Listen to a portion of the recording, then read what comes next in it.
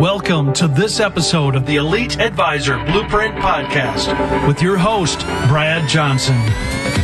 Brad's the VP of Advisor Development at Advisors Excel, the largest independent insurance brokerage company in the U.S. He's also a regular contributor to Investment News, The Wall Street Journal, and other industry publications. Welcome to the Elite Advisor Blueprint, the podcast for world-class financial advisors. I'm Brad Johnson, VP of Advisor Development at Advisors Excel, and it's my goal to distill the best ideas and advice from top thought leaders and apply it to the world of independent financial advising. In today's conversation, I'm speaking with Greg Salciccioli. He's the CEO of Coachwell, an executive coaching service that specializes in professional, team, and organizational development. Special thanks to Cody Foster, one of the founders of Advisors Excel, and someone who has personally been coached by Greg, who first introduced us. Greg is also the author of Enemies of Excellence, which explores why high achievers so frequently struggle with broken relationships, self-indulgence, disorientation, disarray, and a lack of professionalism. Patrick Lencioni, one of my favorite business writers, describes it as a wake-up call for people in positions of leadership and influence who want to preserve their organizations, families, self-respect, and peace of heart and mind. During our conversation, Greg and I dive deep into the biggest problems he's seen in his 18 plus years of coaching financial advisors and what to do about them. If you're looking to reach high net worth individuals, provide better service to your clients, and do right by your coworkers, your family, and yourself, this is a must listen. Here are just a few of the highlights we get into.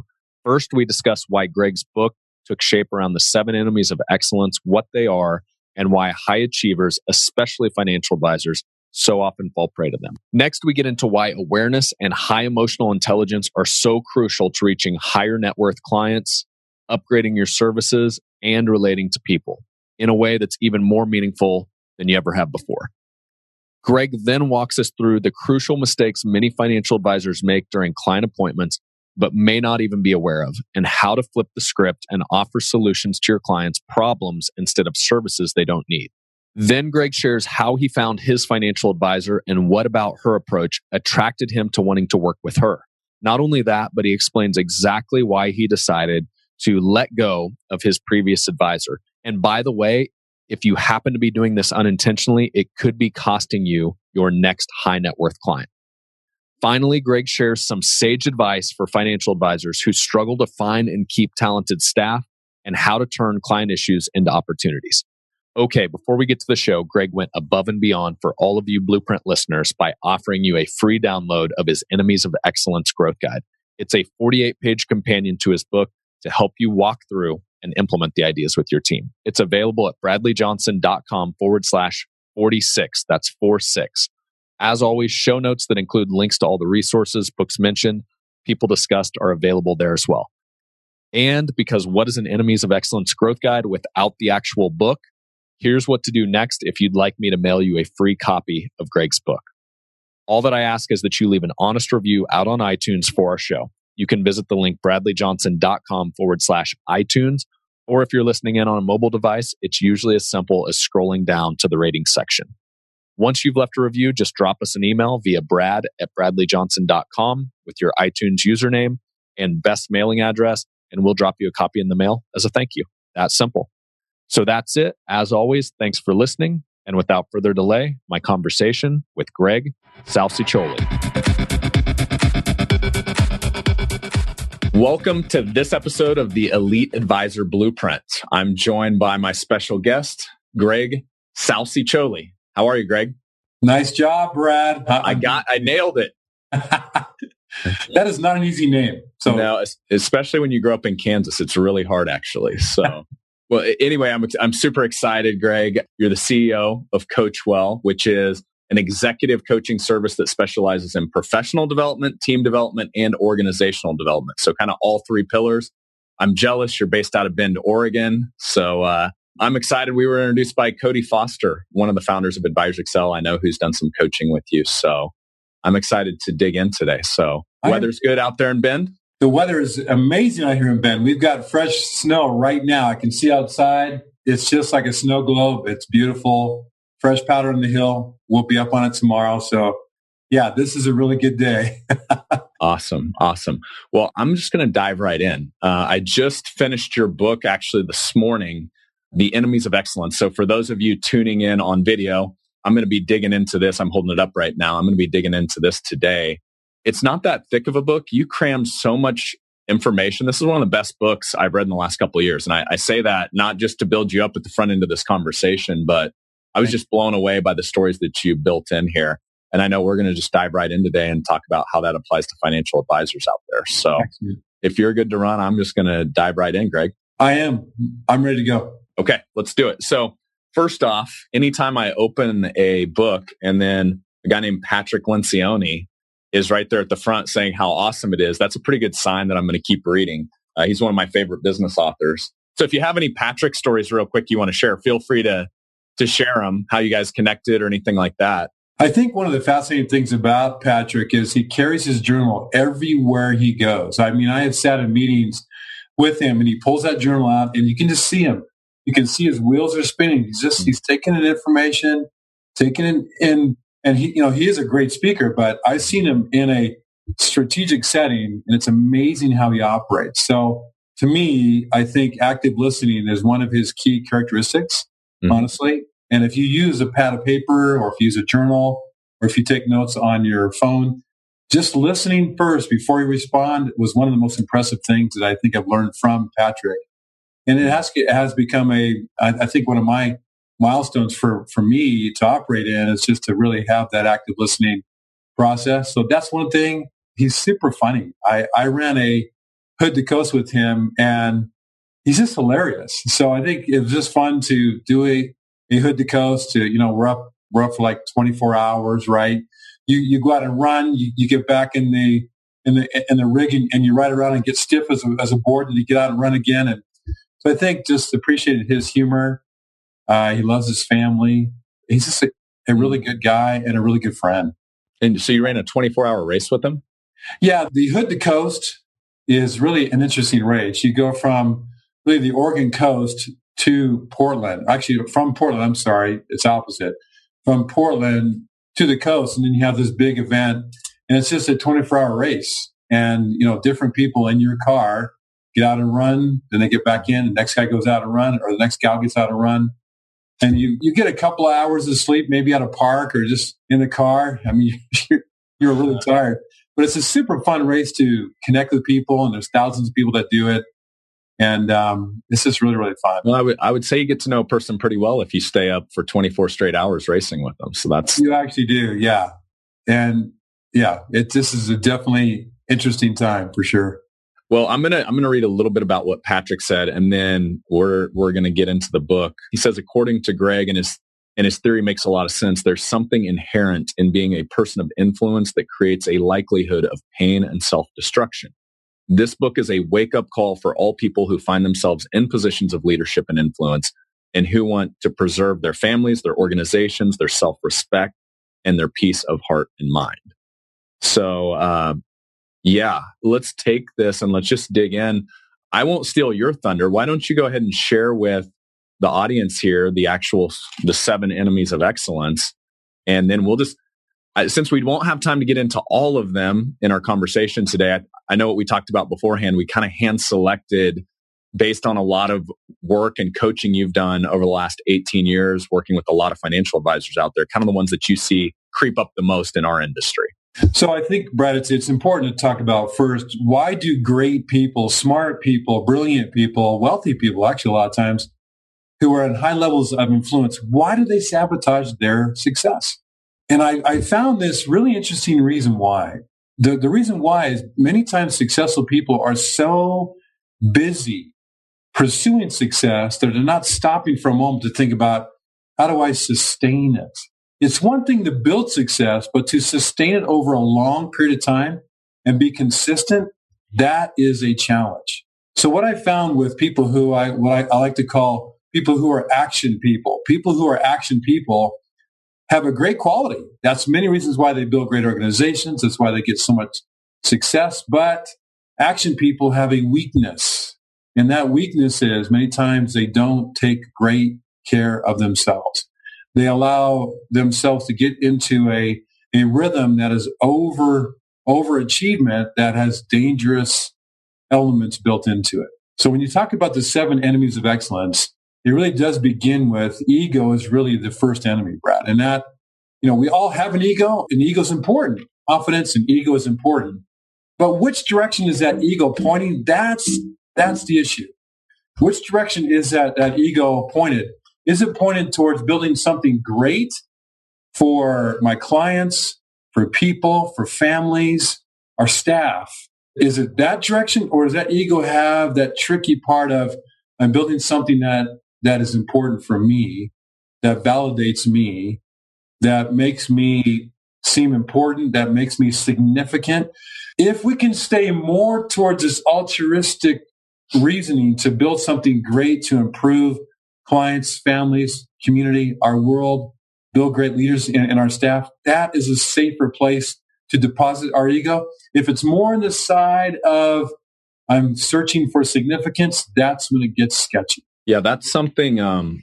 It's interesting. I've been dealing with financial advisors and coaching financial advisors for, I feel like I'm getting old, 11 years now, and since the early days of Advisors Excel. And what I see is sometimes as the level of success creeps up, the ego starts to creep up right along with it. And you've got these blind spots that start to come in that sometimes people don't even realize are there. So what are some things that you do as a coach to start to help your clients become more self-aware about some of those blind spots that may be coming in? First of all, Brad, I need to practice a little bit myself because, I've been blessed with some great opportunities. And I think I've had to turn around and recognize, you know what? First of all, many people contributed to my ability to be successful. I think that's important to look around and remember, even if you look back at coaches, teachers, family members, right? Other leaders, so many people have poured into you, to me, to us. I think it's important to look back with gratitude. I think is really helpful for us to stay in the right mindset. It brings us to a point of humility. I think humility is so underrated today. It really is a valuable character asset. And so I think if you can, and I do this with myself, even this morning, I was just reviewing people who have had so much significant input into my life. That is helpful. I think that is very, very helpful. And so we try to, with all of our clients, is to actually have them create a thankful list. Who are the people that they're thankful for who have contributed in their life in a significant manner? And what it does is it moves you to humility, Brad. I mean, if you look back at all the people that had it built into your life, even Brad, think about it for a moment. It's just people who have stopped in their busy lives. They built into you. They built into me. I'm just so grateful for them. So I think that is really helpful to begin to have people, and then they even look at their own staff that are around them. Those people are valuable. They're precious. They are a part of the success that we get to many times celebrate. We couldn't do without them. No man, no woman gets to a point of great impact on their own. It just doesn't happen. And so I think that's a great starting point, is for people to do some reflection, create that list to be grateful for, practice gratitude daily.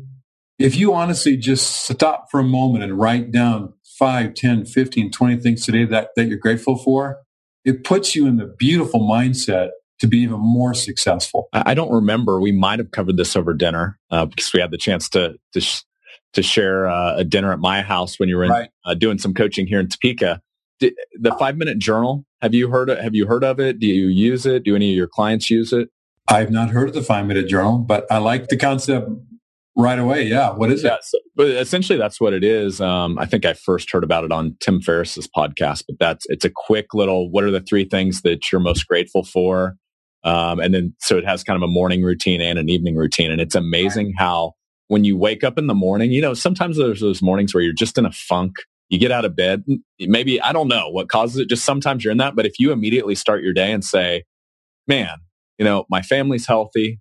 We've got a roof over our heads. Life is good. And you actually sit there and just be self-aware for a second. It's amazing how, like with the snap of a finger, you can pretty much snap right out of it. But most people, don't get to that point. So I'm curious, speaking of self-awareness, sometimes the individuals with the biggest egos don't realize they have the biggest ego. So as a coach, how do you start to walk someone through that? And maybe you're speaking to a financial advisor out there that's been super successful.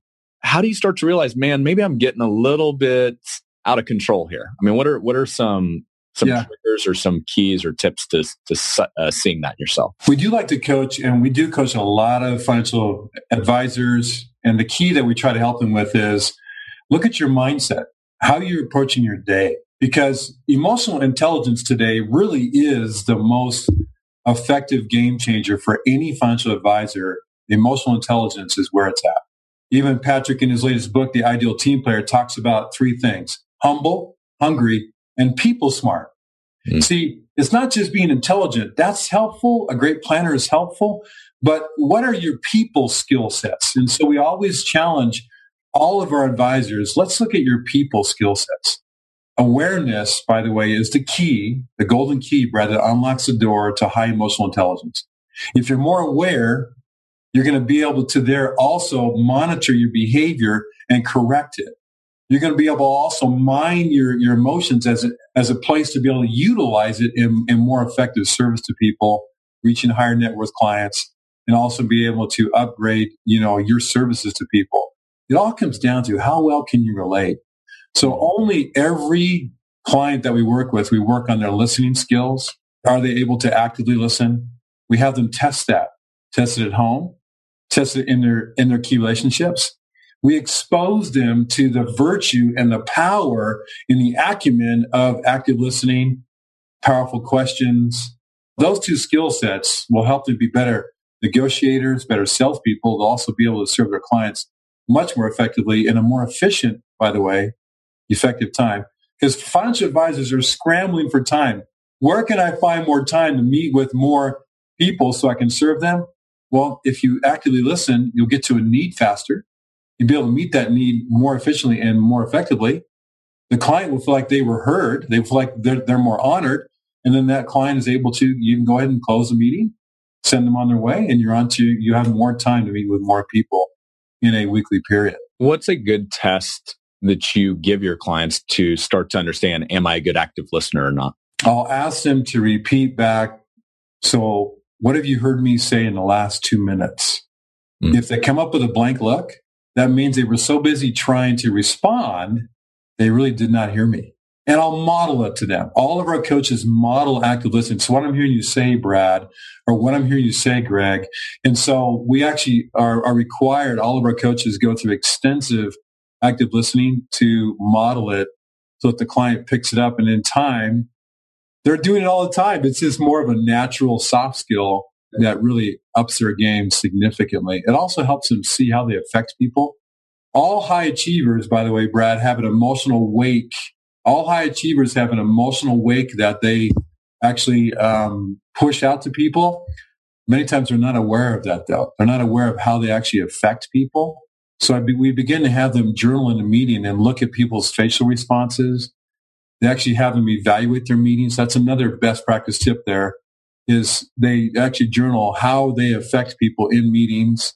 We turn on the filters in them. Are you watching how you're affecting your clients? What are your clients' facial expressions? Are you sure that you're engaging with clients? So we have them begin to study their own effectiveness with their clients, their staff, their team members, their assistants, even at home. But what are some common mistakes you see, maybe even specific to financial advisors, that they're completely blind to until they start to study, hey, how am I impacting the people across the table from me? What are just common issues you run into? Common number one is they're offering services that they haven't checked the need. If the client wants those services, they're just offering those services without checking for the need first. It's always better to match services with need. That's always the best way to offer your services. And so, but they haven't even taken 30, 60, 90 seconds to see if that's a need. Yeah, you're spot on there. No doubt. It's interesting, as normally I prepare, all of my questions, but basically all of my questions, this is first book promotion of the podcast here. Everyone just go out and buy the book. And in fact, I'm going to probably, once we're done with the conversation, Greg, just buy a stack of them and start mailing them out. But I didn't prepare notes. I'm just going straight off your book here, my highlights. So one of the things I took out of the chapter on ego Egotists don't engage in much dialogue. They aren't good listeners and don't truly value your opinion. Often they don't even want it. They have an agenda and want to get it done now. And it's interesting as you kind of mentioned what you run into in financial services. One of the common things we'll talk about in our coaching sessions as we go through what should a first appointment, second appointment, third appointment look like is we'll literally say, if you had a stopwatch and you were timing as a financial advisor the amount of time you talk in the first appointment versus the amount of time your prospect talks, what's that ratio look like? And for a lot of financial advisors, it isn't pretty. I mean, it's probably at least 75, 80, 85% of the conversation. So what are ways to flip that script and go back the other way where you're actually asking questions and seeing what issues you can solve as a financial advisor? Brad, he who asks the questions leads a meeting. He who asks the questions leads a meeting, not he who's talking. So essentially, a lot of financial advisors are capped in their earning income as well as their effectiveness because they're talking way too much and they're asking too little questions. If you really want to lead a client, you've got to ask some questions. And so that is a big key is to recognize the power of questions, the power of asking a powerful question. A question engages someone. A question focuses someone. A question honors that someone. A question gives you the opportunity to know where to go with that client. You don't really know where to go unless you're asking questions. And so we try to train our advisors to understand the power of questions.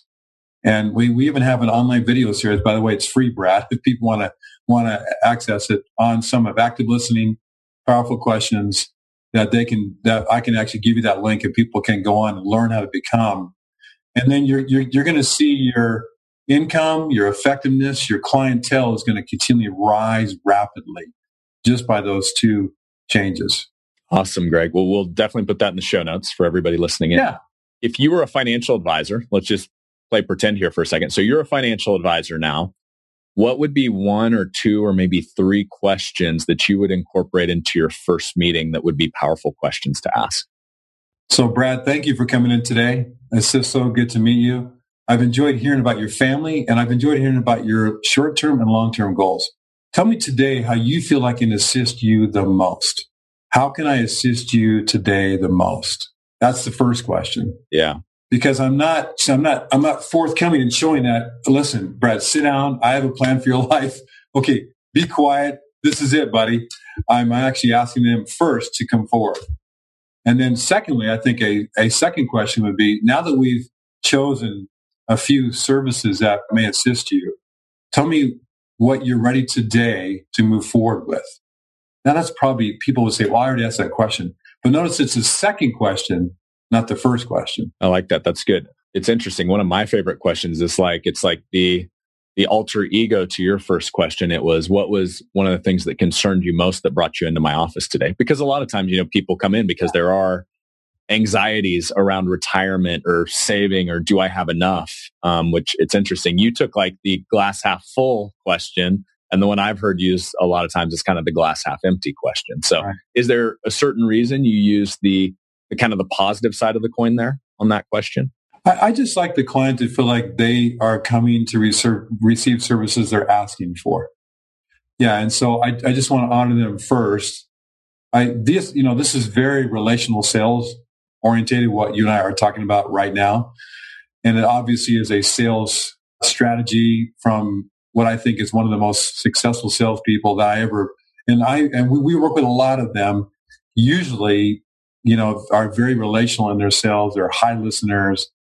And they also, before someone leaves, will always ask this question: is there anything else that I can do today to assist your personal and professional success? Anything else that I can do? One of the things that I appreciate about Kathy Mendel, who we utilize for our personal finances, our corporate finances, is that Kathy is a very good listener. And she's a very good restater. She restates what we've said. So she restates that. And she always gives advice based upon what we're asking for. So it's very focused advice, which I think is one of the reasons why she is so successful. Yeah. Well, okay. So now you brought up Kathy. So now we have to dive into this a little bit. So we were talking before we went live here, and it was over dinner. It was over a glass of red wine, I think, when you came into Topeka. Somehow we connected together that Kathy, who's an Advisors Excel client, long time, super successful lady out of Bend, Oregon, that she was your advisor. And so I would love to share. It's always fun, successful people like yourself. How did that relationship come to be?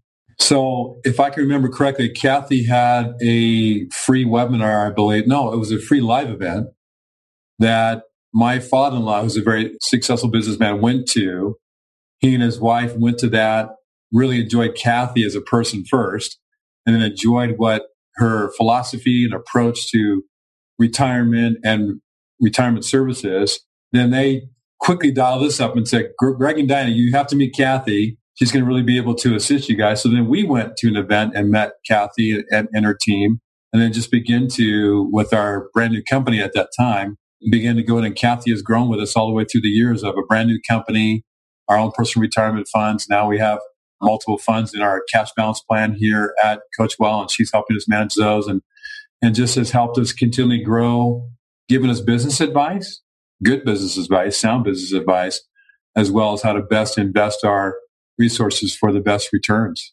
I don't want to lead the conversation here, but I find our most successful advisors have it's almost like this intuitive sense of being good listeners. But are there certain things, like if you go back to the very, very first, like kind of the first impression, because I find that's a very important one in a high trust relationship, like how you select your financial advisor.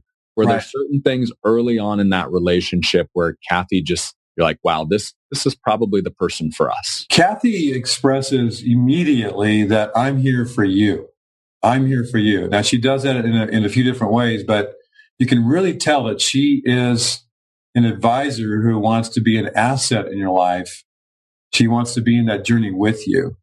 And she really cares about your success. So you picked it up right away. So it's very intoxicating, right, Brad? I mean, it's like, of course I want to work with Kathy. I mean, she's on our team. She wants to really help us see to get to those long-term goals we have, because retirement is a long-term goal. So you can tell that she really cares about you, cares about your success, is not just there to build her own business. So let's go back, because I'm sure you've had more than one financial advisor in your life. Are there turnoffs that have been the opposite of that in our industry, where you've just been like, wow, I can't believe this? It's going back to the self-awareness thing that we're talking about here. Yeah. Are there certain things you've seen in other meetings with other financial advisors where you're like, wow, this came across, this is how it made me feel, and the individual wasn't even aware? Yeah, I can tell you one that we fired, because it just came to mind. I thought, I shouldn't say fired. We released them. The politically correct version of firing. Right? Yeah.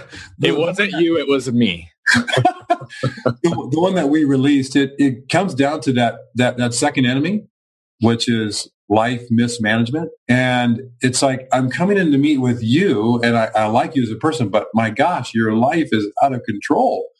So this person did not have life management skills. They did not manage it well. And that made me concerned immediately. Okay, we're going to hand over a lot of assets here for under management with you, but your life doesn't seem to be, it is not together. In fact, I can tell it isn't.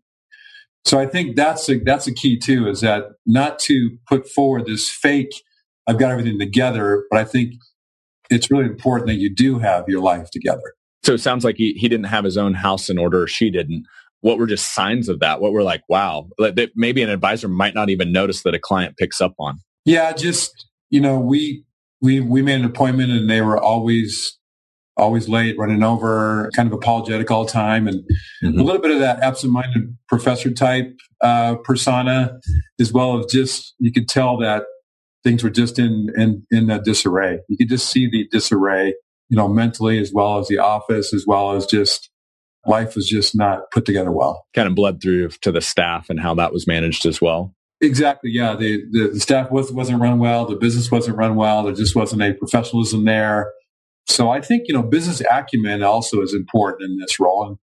And again, you and I are not telling advisors that's something that they don't know, but obviously if you're going to attract high net worth clients, they pick up on these things immediately, like in the first 30 to 90 seconds, right? So I think the key is that is really an important piece to to be aware of. Yeah. And what's the higher the net worth the client, the more they've been exposed to great businesses, and where you're getting compared to all of those great business experiences, whether it's a luxury car dealership or Ritz-Carlton or whatever those may be. So then you really have to step your game up. Yeah.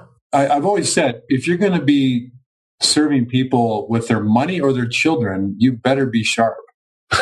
So, I mean, it's just, those are the things that are just, so I think that's a key. And obviously, if your ego and confidence is in the right place, if you're practicing gratitude, then if you really are giving yourself time, that's the key. If you're a decentralized leader where you're empowering team members, letting them be self-directed, you've got the time to invest in yourself. Therefore, you're at the top of your game. You have good life management skills. You're not susceptible to the enemy number 2, which is life mismanagement, which leads to now broken relationships, self-indulgence. So you can see this. They're all, and as you get higher in the ranking of those enemies of excellence, Brad, the disorientation in a person is higher. Yeah. Much higher. You actually wrote a description of, unfortunately, what I've seen in advisors over the years. Actually, I didn't mention the second piece of this. Egotists are known to burst into staff members' offices unannounced with time-sensitive requests, not even sitting down to discuss, but rather barking out orders as they march off to the next office to repeat the same behavior. But their time is critically important, right? So it's kind of this valuing of my time is more important than yours.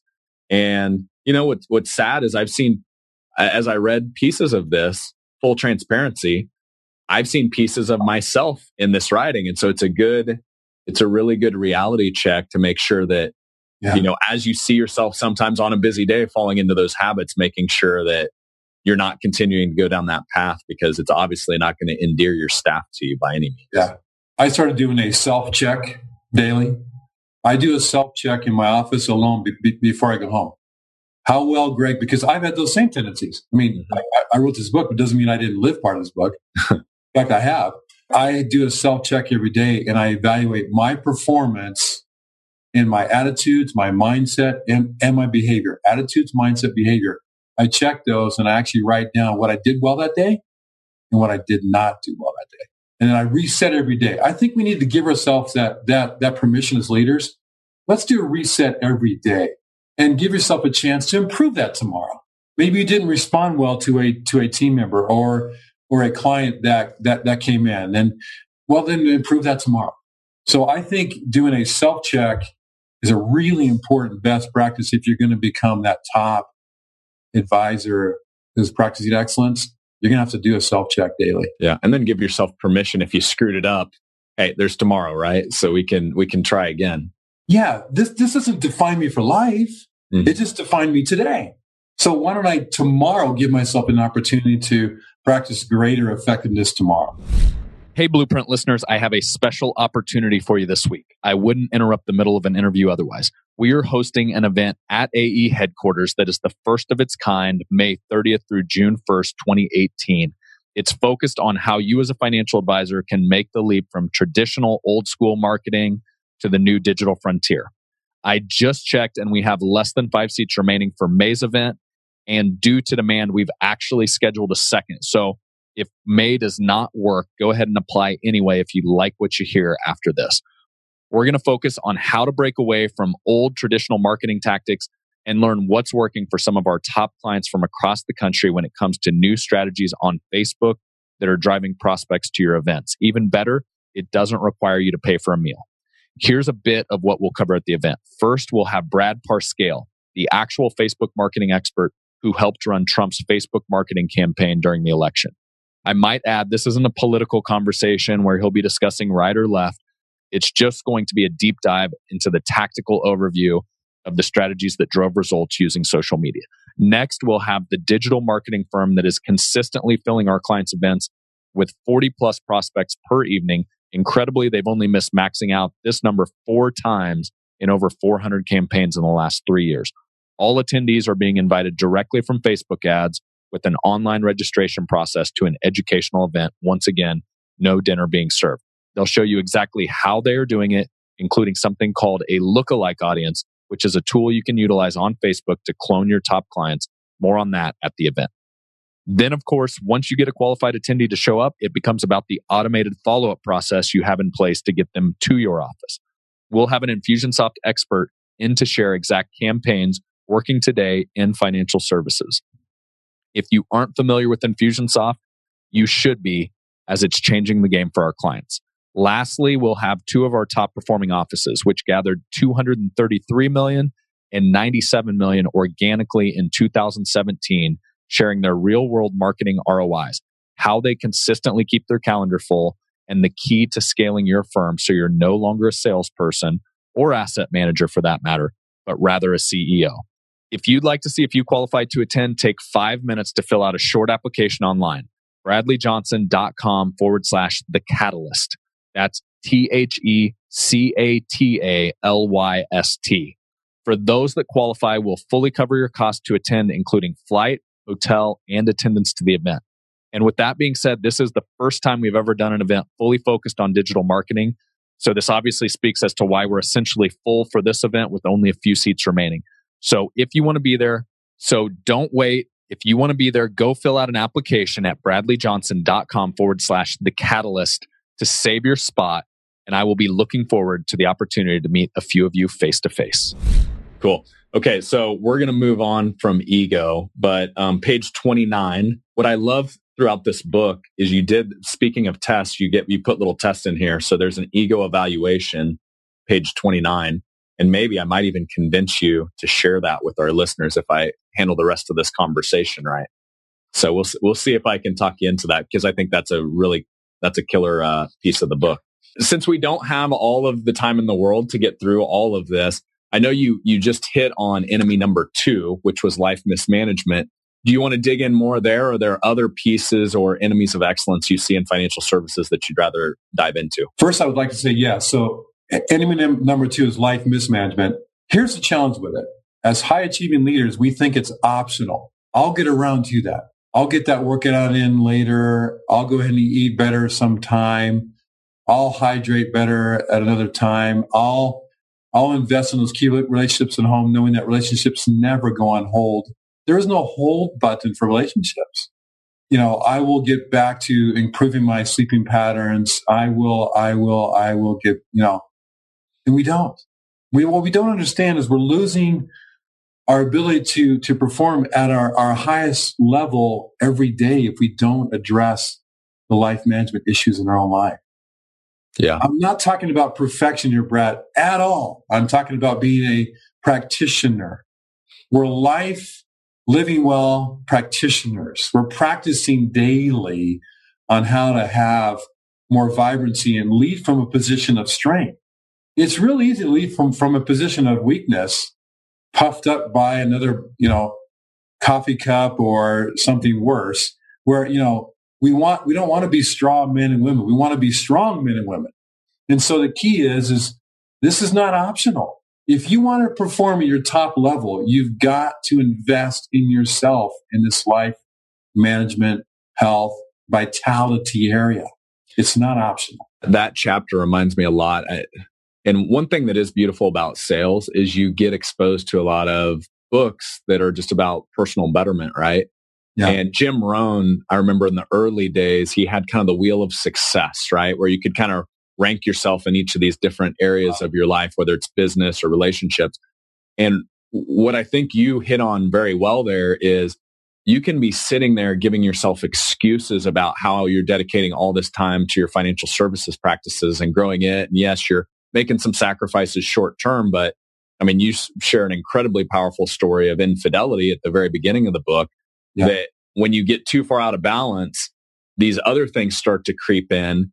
And now if you're going through a divorce or if you're 100 pounds overweight, there's no way you can operate at your peak level for business when you've got all of that other stuff going on in your life too. Right. And so it's almost like you can kind of rent some time, but it eventually catches up to you. Or I don't know if there's another way that you phrase it in the book that's different than that. But that's what I took out of that chapter is you can't borrow from these other areas of your life to sacrifice there. Brad, I had this story. I sat in this conference room at an executive team meeting at a $5 billion corporation and watched the CEO come in who was not in a good place. And I watched him literally destroy that lead team in a matter of minutes. Ended up losing many of those lead team members that he had built over the years, lost them. Some of his best talent walked out of that company because of a bad meeting. And it only took about 10 minutes. Wow. It took about a year and a half to build a house. You can burn it down in about 10 minutes. And you were actually sitting in the meeting as this is all going down? I sat in the meeting. I was trying to give him signals. I was trying to assist him. And he was blocked. He blocked us all out. And it was the very person who should be in that meeting building up that lead team was the one who had become the saboteur who was tearing it apart. And I know exactly why. It was because he had been letting go of that life management so long that he'd become disorientated with reality. And it had been much better if he had just canceled the meeting, right? Seriously. Because it took years to rebuild that. In fact, he was the very senior vice president who turned that corporation around, left, and went to other companies building them. And it took him 5 years to get back to traction of that 10 minutes cost him 5 years and hundreds of millions of dollars. So what I want to say is maybe yours is not that catastrophic. But what I would say is, please don't misunderstand. The value of a life lived well is extremely valuable. You will talk different. You will respond different. You will attract people differently. These high net worth clients that you'd like to attract are waiting for you to live better. Where do we go from here? We've talked about enemy number 1, ego. Enemy number 2, life mismanagement. We've got 5 others and not enough time to cover them. So you want to hand select maybe 1 or 2 others that you've seen maybe abused in the financial services industry? What I would say is this. The next one is bad habits. Mm-hmm. So I just want to point out that the next 5 are all accelerators. We can really turn things around, Brad, in levels 1 and 2. Ego, making it more altruistic to build something great for people. And then life management, we can definitely address that quickly. But if we don't, what it leads to is bad habits, and bad habits breed like rabbits. And what happens, that begins to end us now heading towards indulgence because we're attracted to some indulgence. And that begins now the unraveling. When you see someone in a company who's failed or has been asked to leave, or you see them worse on TV or in the news, this is what happened. They didn't address it at the first 2 levels. Now levels, bad habits leads to indulgence, broken relationships, self-sabotage. It's all disorientating. So what I want to say today is, without going into those, that if you see in your life bad habits, you're a stage 3 risk. It's time to quickly grab counsel around you. So to protect from levels 3 beyond, bad habits, self-indulgence, broken relationships, that means colleagues leave you. So many times spouses leave you. I mean, all your advisors leave you because they know that you just will not listen. What that's telling you is that you are not open to input. See, it's so critical to have a trusted core group of people, which I talk about in the book, Brad, to have a trusted core group where you practice self-disclosure with. We need outside insight desperately. And if we identify those people slowly, by the way, you can't just select them tomorrow. They have to be selected slowly over time. But surround yourself with great counsel. Get that counsel of core advisors around you and practice self-disclosure with them. Receive their counsel. Let them speak into, and that's what's going to guard you from enemies 3 to 7 and the destruction that ends up there. Very few people ever return from levels 4, 5, 6, or 7 to the level of success they had prior to it. Very few have ever. Okay. So we've got to dig into this because Did I just throw us into a crazy direction? No, we're good. We're good. But one of the common massive pain points I see in financial services is a successful financial advisor there, as they reach this level. Well, it's how our industry breeds this because of how our industry works. And how our industry typically works is you hop in to a sales position and you're 100%. It's almost like athletics. You played basketball. I played football. You're fully responsible for your own success. If you're not out on the field, you didn't put in the work or the practice or whatever you needed to get there. And that's financial services as a financial advisor, is because the ones that make it are like 5% of the industry that just type A personalities, there was no way they weren't going to succeed. And so now that they've had success and now they're responsible, oh, shoot, I've got too many clients. I probably need some help. So issue number one is they hire 6 months or a year after they probably should have. So going back to taking time to build that team, that didn't happen. But now how I'm hardwired that I've done it all myself. And now I have to completely flip on a dime and start to know how to lead people and how to delegate and things like that. So this could be a really long conversation, but a couple key things I would love to get your input on. Starting with hiring, because I know you guys also run a firm that hires and the proper way to do that. Yes. What would be some tips for financial services if these are my problems? I have high turnover. I have a tough time finding the right people on my team. And then once I do hire, I tend to kind of run them off. So I know that's a really big, broad question. I'm throwing a lot at you here, but if you were just going to speak to that and give sage advice to financial services, what would that sound like? The first thing to do is please sit down and stop for a minute and recognize you're running so hard that you are capped. Many times we have this mystery that we play out, this mirage, Brad, that just because I'm active means that I'm productive. Not necessarily. You're hitting a plateau. If you sit down and begin to evaluate, if I could peel off certain activities, what would those be? Because my greatest asset is probably meeting with new people. That's probably the greatest asset that I have. Well, all the logistics and all those detailed areas that need to be done by someone else, I've got to identify what they are. If you have to just write them on a napkin at Starbucks, do it. Write down what you could have someone else do that you don't have to do or shouldn't do. And now we can help you, someone can help you, begin to identify the profile of that person. Ask someone to help you build a profile for that person and then hire to that profile. Many times what we do is we hire people we like just because we like them, but they may not have the right behavior set, skill set to service that profile that we put on that Starbucks napkin or that yellow notepad. Okay.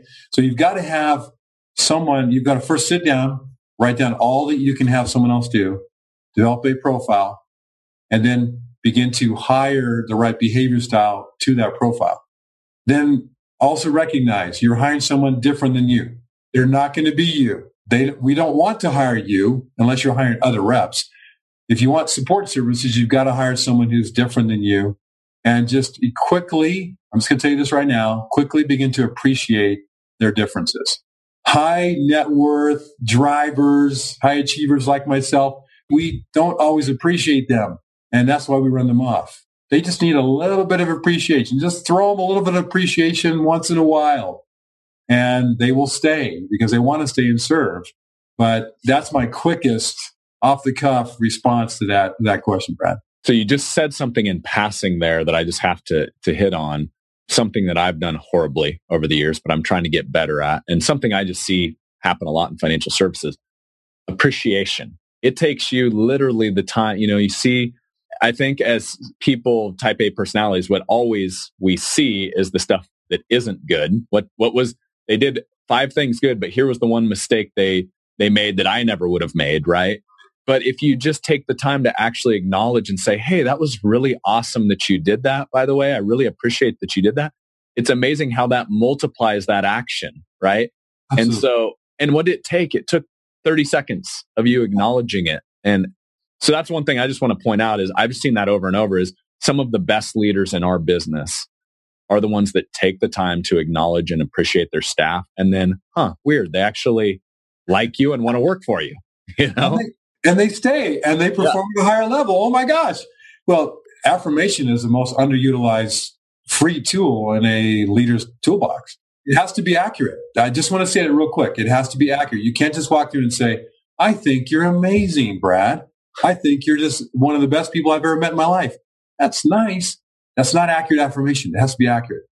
Brad, the way that you handled that event, the way that you set up that podcast and had that guest and the questions you asked, and the way that you're able to draw more out of that was amazing. And that was at a high skill level, Brad, and I greatly appreciate that. That's accurate affirmation, correct? I hope so, Greg. It is. I'm just saying it. But it has to be accurate. As long as it's accurate, and also recognize you are fueling that person. Sometimes I detail people, you're fueling that person for a month, 3 months, 6 months by that one accurate affirmation. You are giving them fuel run on. And one other thing, if you can do it in front of their other people, it's even 10 times more powerful from my experience, maybe 100 times. Yeah. How do you, this is a really easy question. It's not. How do you take someone that is a type A personality that as soon as a mistake is made, and we are in a high trust business, right? So if you, for example, are moving $1 million to me and trusting me with your life savings, and something doesn't get filled out properly on the paperwork and causes unneeded delays, or you have to go back to that client and don't look like you're paying attention to their life savings, that's a stressful situation.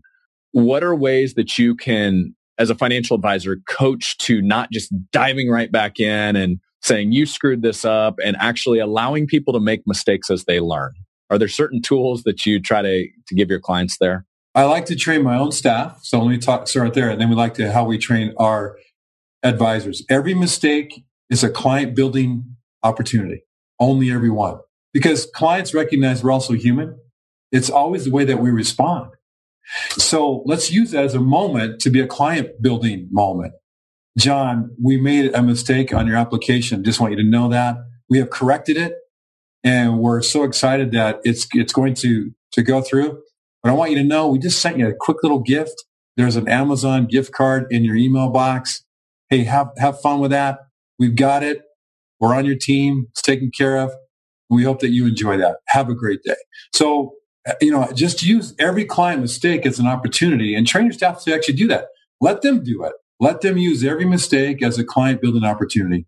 And clients love it because you're open, you're honest. You're not trying to, we're not associating blame back to them, or we're not saying it was because so-and-so got sick that day. And we just go ahead and handle it right up front. And I found that those situations can sometimes bond clients to you even more than if you didn't make a mistake. It all depends on how you respond to that mistake. That's gold right there. Thank you for sharing that. It's so true. I found in the lowest moment, if you handle it properly, it can actually endear your clients to you that much stronger. Yeah. And you're honest. Like, you were honest, you're upfront. You didn't deny that you made the mistake. Hey, we made the mistake. We're sorry, but we're going to make it right. And here's a little something to say we're sorry. So I love that framework there. We don't work in an ER. We just have to recognize for a moment, someone didn't lose their leg because of a mistake, or someone didn't die because they weren't responded to. We gave them the wrong medication at the wrong time. So I always say, if we were in the ER, there are higher level mistakes but we're not in the ER. We are in the business of building people's lives, but mistakes are going to happen. But no one lost an arm today. No one didn't lose a leg today. We can definitely correct this and do it in a positive client building attachment. We're going to have them attached to us even higher. All right, buddy. This is fun, but all good things have to start to come to an end. So I'm sorry about that, because I've been having a great time, Brad. So if you're good, we're going to transition to, and this will be my last go buy the book.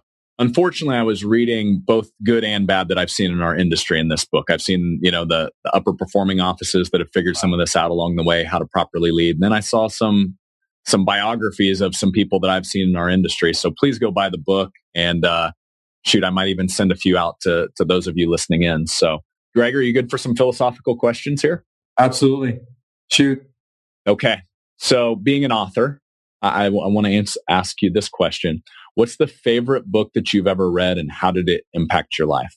I think the favorite book I've read is The 5 Dysfunctions of a Team by Patrick. I think what it did is it lowered this fear level of, oh no, my team has dysfunction, I have the wrong team, to, oh no, every team has dysfunction. Why don't we find a great solution to work around that? Because I love the power of team. There's so much you can do with it. Team is your most competitive advantage in the marketplace. It really is. We think we are many times as top achievers. It's really our team. And so for me, that was just encouraging to be able to, as a consultant, as a coach for, so many corporations over the years, I'm able to go in there and say, hey, it's okay.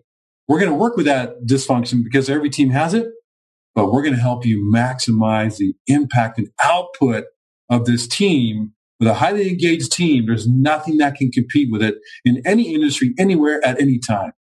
And so for me, that was just a game changer in my whole consulting world. That was the first Lencioni book I ever read. And what I love, and you actually used, I'm going to give you a compliment. There were pieces of Lencioni's writing that I saw in your book because he does such a great job of turning it. It almost feels like you're reading a fiction book because it's so engaging with the stories that he tells, but it all applies to the business world. And it comes from, him, like you said, being the guy that doesn't leave home without the notebook, and he's studying real world case studies in business that he's seen. So right. Yeah, it's a great book. Okay. When you hear the word successful, who's the first person you think of and why? I've always loved Ronald Reagan. I just, I know many people do. I love the fact that he was able to move from an actor's skill set to a leader's skill set to one of the greatest leaders of the free world, in my opinion, in modern history. I just admire him. I think his tenacity was amazing, so I think his tenacity, stand up. I'll never forget when he was shot. We were in college, and I remember that day watching him get shot, just how he handled that whole situation, and still came back and led strong. So I think that faithful, sacred leadership trust that he really gave us an example to live by. I just really admire him. Yeah, he was definitely a president that you were proud that he was the president of the country. Absolutely. The way he carried himself. I was a little grade schooler. That was actually the first president I remember being president. But I remember being proud of Ronald Reagan for some reason, even as a little, probably 6, 7, 8-year-old at the time. Right. So, what is something that you would like to see considered absurd 25 years from now? That texting and email is a high form of communication. It's just absurd. I mean, I think what I get concerned about today is we're losing the art of dialogue. When I was growing up in the 60s and 70s, I'm starting to push my age out here now, and I was growing up in Los Angeles, our front porch was actually used to sit down and interact with people. Men and women would come home at 6 o'clock for dinner because work's, many businesses closed. Most did. You couldn't do your work anymore because your work, when you needed to do your work, was at work. No internet, no cell phone. Okay, so the key was people would cross over at night after dinner and sit in people's porches and talk. And I sat and witnessed and learned the art of dialogue. Dialogue, financial advisors, my friend, is the key to your success and raising your success level. I know that, text helps us to schedule a meeting or to get something across quick. Email is good for sending information back and forth. But your secret to unlock your success and move to a different level is going to be in your ability to have ongoing, engaging dialogue. To me, that is the secret to people's success today. Yeah. I want to add just like one thing onto that because you're so spot on, especially as I look at a 7-year-old, 6-year-old, and 2-year-old and raising them in this world. That's going to be one of the hidden keys, in my opinion, of the generations of kids that I'm raising is what are the ones that can actually look you in the eyeball, speak to you like a human being, shake your hand, and not be the kid that pulls out their iPhone 2 seconds later and is living, in some imaginary world with friends that aren't there. Right. And I think truly, as I raise kids, that's one of my biggest challenges: is how do I make sure that happens, that they're not communicating just electronically with everyone. So, any tips? We need to take those offline because I know you've raised a couple of successful boys. So we just spent a lot of time talking with them, and especially through middle school and high school. Please don't back off. That's the time to lean in. That's the time to grab them, even when they're disrespectful. Just grab them and hug them anyway, and sit down and talk with them. Because they're working to that breakaway onto independence, but they desperately need you, even though they seem to not act like it at all. Yeah. They'll come around, right? It's funny how when you leave the house, your parents all of a sudden start to get a lot smarter than what you get. Oh, yeah. And when they have children, you're suddenly brilliant. Like, oh my God, Dad, you're actually brilliant. I'm like, well, I've been this way for a while, but thanks for letting me know. I appreciate it. Yeah. Well, one other thing I just want to, it's a personal rule that I set a few years back because I found myself making this mistake. I made a rule in business that any negative communication that I ever have, whether it's a client, whether it's a team member, never happens electronically. It never happens through email, text. It's a face-to-face conversation. Just because there's no body language that can come through, and that's something that I made some serious mistakes on early on in my career. Yeah. And that's really helped a lot. So I think applies to the no texting, no email rule. All right. Here's the last question I have for you, Greg. What is the one piece of advice you can share with the audience that's led to your success to this point? Henry David Thoreau has this famous saying that men lead quiet lives of desperation, but that's only half of his quote. The other half is, and go to the grave with the song still in them. That song is people's passion. Thoreau looked around as a philosopher and saw men and women leading these lives of just surviving, just working hard, trying to make things work. But they didn't let their song, their passion come out. My greatest, whatever level of success I have today, Brad, is that I try to live every day in my passion, expressing it, enjoying people, and having that expression of that song. If that song has ways to sing and has melody and I can sing it and I can have expression, then I am an engaging, effective, tremendously impacting person. So I would say to all of our leaders that will watch this, please let your song, find it, let it out, express it in your work, allow yourself every day to live and serve with passion. That's where the impact is going to be. That's where the fulfillment's going to be found. That's where the sustainable success is going to be nurtured, is having that expression of that song. So you're not a desperate person, just surviving. Great advice. And what's fun, we definitely have some overlap in our careers here because obviously I'm coaching financial advisors on a daily basis. You've lived the coaching world for most of your professional career. Right. It is so rewarding. And just as you speak to that, it's been really fun for me over the years. Number one, you can't coach someone that's not going to be any success that we have as coaches. It all still goes back to our client because you can give advice and maybe tools and frameworks and all that you can do. But if you don't go execute on it, as you and I both know, nothing really becomes of it. But it is really rewarding to say, just a little piece of where they went from here to here. Wow, that was really fun to just speak into them a little bit and let that song come out. So I just want to thank you, Greg, for carving out some time here. I know you stay very busy and I might be keeping you from the slopes right now. So thank you for hopping on here and sharing with our audience. This was just so much came from this conversation. So I'll be giving it a re-listen multiple times and pulling some things out for my business. So thank you so much. Thank you, Brad. It's a real honor to be here today. And thank you for this time as well. Thank you.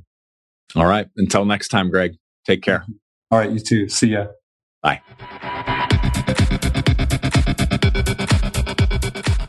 Thanks for checking out the latest show. I really appreciate the reviews as it helps me figure out which guests resonate with you all, and it helps the show get discovered. Also, a quick ask, if you haven't left a review yet, we are literally 2 away from the 100 review mark. So if you want to help push us into the triple digits, would be forever grateful. So here are 4 more recent reviews. The first one comes to us from user TheBuck555, who says, well executed and tremendously helpful. I joined the industry fairly recently and quickly learned the hard way there is much more to being an advisor and planner than being knowledgeable and educated. What I've learned the hard way is that your success is much more dependent on how you utilize your time away from the office and not in client meetings. Adding this podcast to the arsenal has been the best decision I've made in 2018 so far.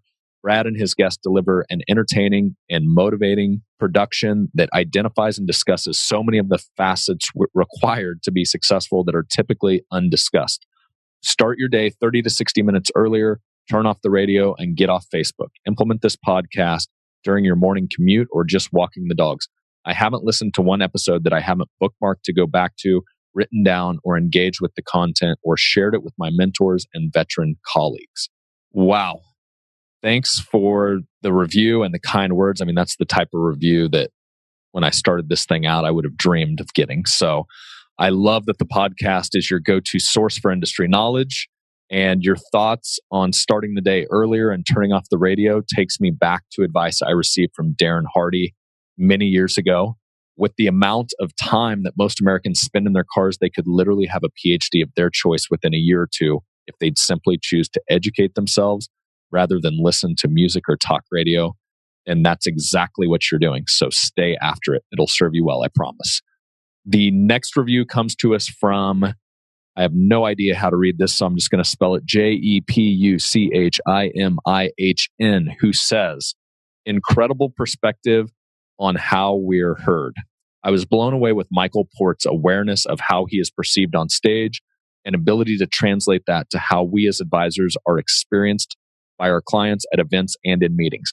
To deliver a message that matters, he gave an example of pouring over 500 hours into making the meaning come to life. Just think how my clients might benefit if I took the top 3 financial topics that matter most to them and put that energy into making sure they receive that message. Thank you.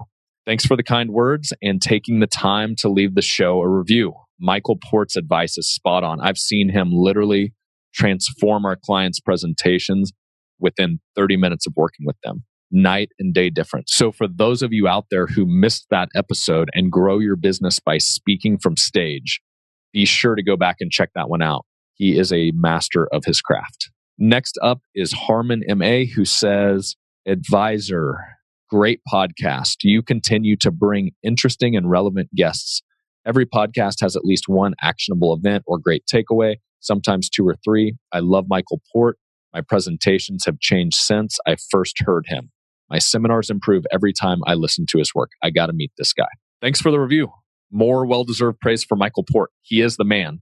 Glad to hear his advice is helping you out from the stage. Michael's framework is the best when it comes to engaging an audience. And the last featured review for this week comes to us from A. Rafal, who says, a must listen for any financial advisor. This podcast is full of actionable strategies to help financial advisors separate themselves from their competitors, whether it be marketing ideas, fine-tuning your sales process, or building a world-class organization. Brad's show has it all. In fact, this show helped motivate me to start my own podcast, Your Wealth and Beyond. Keep up the good work. Thanks for listening in, Andrew. I love seeing the compound effect of this show inspiring other advisors out there to start up their own, and you do an incredible job with yours as I've had a chance to give it a listen. And I know we had some fun conversations on the front end as you were trying to figure out how the show format would lay out and how to have the most impactful conversations on your show. So I've got to say you delivered there. And I've got some exciting news coming out on that front on our side very soon. So for those financial advisors out there wanting to start a podcast, stay tuned. More to come there, potentially on an upcoming episode.